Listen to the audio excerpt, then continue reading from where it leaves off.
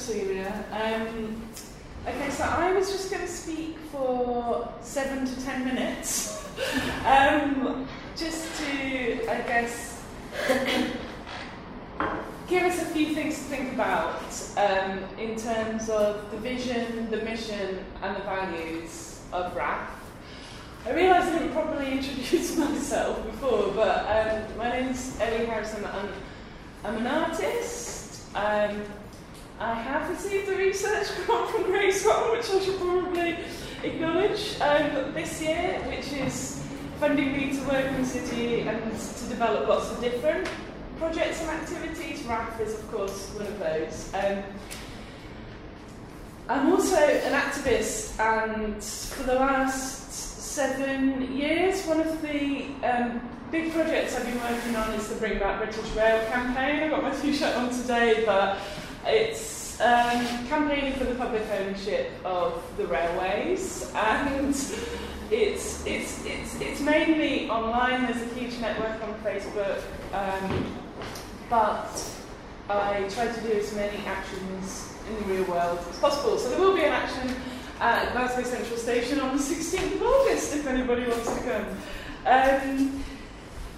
So, yeah, I guess one of my catchphrases as an artist, and also something that I pass on to my students, I suppose, is this idea that you need to learn to play the system as much as you learn to fight it. So RRAAF, in its crudest sense, is about making money. But if that was all we cared about, there would be much easier ways of doing it. We could be investing in the arms industry, we could be investing in oil, we could be investing in all sorts of things. But we instead are choosing to invest in renewable energy because it has other intrinsic goods. So the other intrinsic goods are obviously that it helps to reduce carbon emissions, but more importantly, reduce our dependency on fossil fuels. But then, of course, it's about what we want to do with this money. And it's about using the money to fund radical art activist projects, the sort of politics, dissent or non-conformism, that essential resistance, which is marginalised by other funding streams in the arts and also elsewhere, particularly as we become increasingly dependent on corporate sponsorship or on the philanthropy of wealthy individuals. So it's because of RRAAF's model, and that is that it intends to use the production of one sort of energy, one sort of renewable energy, to support the generation of another sort of energy, one that provokes some challenges. It's because of this model that I think RRAAF is able to demonstrate an integral understanding of the interconnectedness of social, environmental, and economic justice. And it also has a belief in the need for creative action and resistance to help inspire and initiate a shift towards achieving a more just world. So one of the questions I think we'll need to think about today is how we balance our global and local responsibilities, how the project balances things as it moves forward. So RRAAF is a very ambitious project, and as Georgie said, it is a challenging time to be starting out on a renewable energy project. But I believe it's also a really urgent project for so many reasons. Firstly, because of the rising greenhouse gas emissions and rising global temperatures. And I'm sure a lot of you saw that June, data about June was showing that June was the hottest June on record. It's actually the 14th consecutive hottest month that we've had. But also because of cuts to subsidies for renewable energy that we had last November, the cuts to the feed-in tariff rates, it's because of those things that RRAAF becomes ever more urgent and necessary. But it's also because of rising inequalities, it's because of cuts to public funding for the arts, it's because of cuts to public services in general that the RRAAF project becomes ever more urgent and necessary. Not only because it can fill the gaps in the interim before we get to that more just society, but far more importantly because it can fund activity which will actually challenge austerity policies in the future. So the challenge is that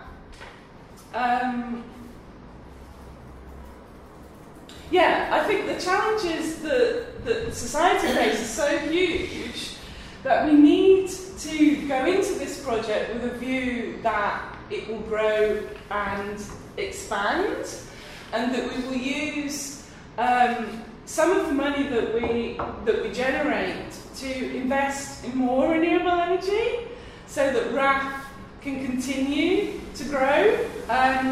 So it's my dream that in 50 years' time, not only is RRAAF still going, but that RRAAF is one of the biggest investors in renewable energy in the UK, and that it can play a significant role in shifting towards the green economy, which is so urgently needed. But unlike those big players, so Scottish Power, which isn't Scottish at all, it's owned by Iberdrola of Spain, which own the biggest wind farm just south of Glasgow. Unlike those big players, we will be redistributing that wealth to fund the sort of creative activity which we hope will create the sort of world which we want to live in. So I just want to finish up by kind of focusing in on this word radical, which is obviously in the title of the project. And anybody who listened to the RRAAF debate, which we had at Beaconsfield last November, there was a small discussion about what this actually means and how it can be interpreted. But if you're going to use this word radical in the name of your venture, then I really feel you need to try to embody it in every aspect of what you do. And this question which Mika from Platform in London raised at the debate, in terms of, I think we need to be asking ourselves this throughout the weekend: how are you building the future as well as dismantling the past? So I believe that RRAAF is already radical in its central proposition to use the proceeds from renewable energy to fund creative action, because this is a departure from the mainstream funding systems that we all know about, public funding or private trusts which distribute private wealth. But we need to ask ourselves how every other aspect of RRAAF can and should be radical. So how is our governance structure radically different from traditional funding streams? And I know that this is something that Reg Fund have really developed. We also need to ask ourselves, how will our approach to developing a community energy project, well, it will have to be innovative and radically different from what's been in the past, because of the new subsidy, the climate subsidies that we're going into. And some of the proposals laid out in the business cases in the report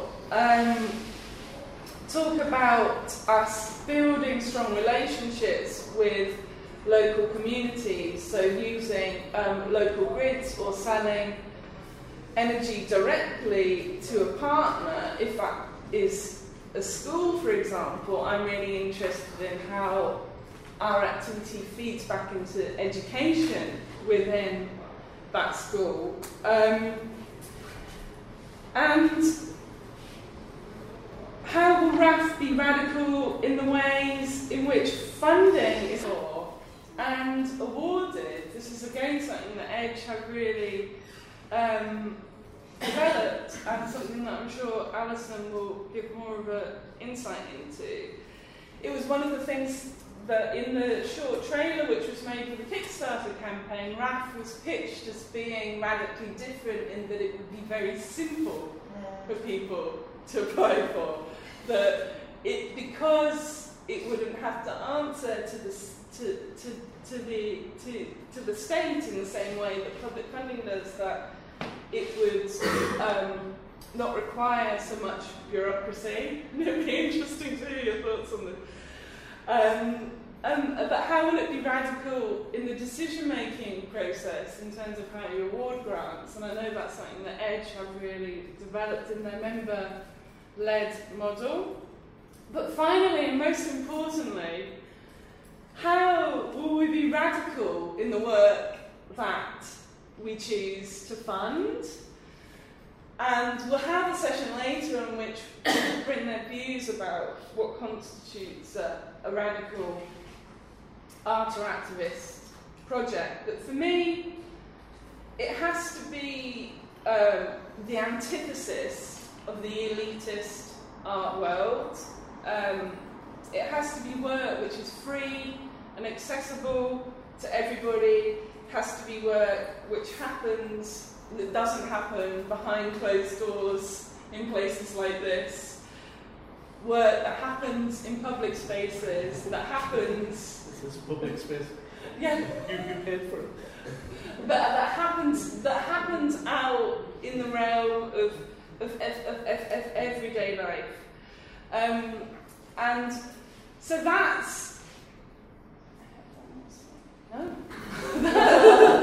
That is kind of everything that I've been thinking about over the last 6 months as I've been putting together plans for this symposium. So I thought it would be good to sort of throw it all out at the beginning to give us plenty to think about.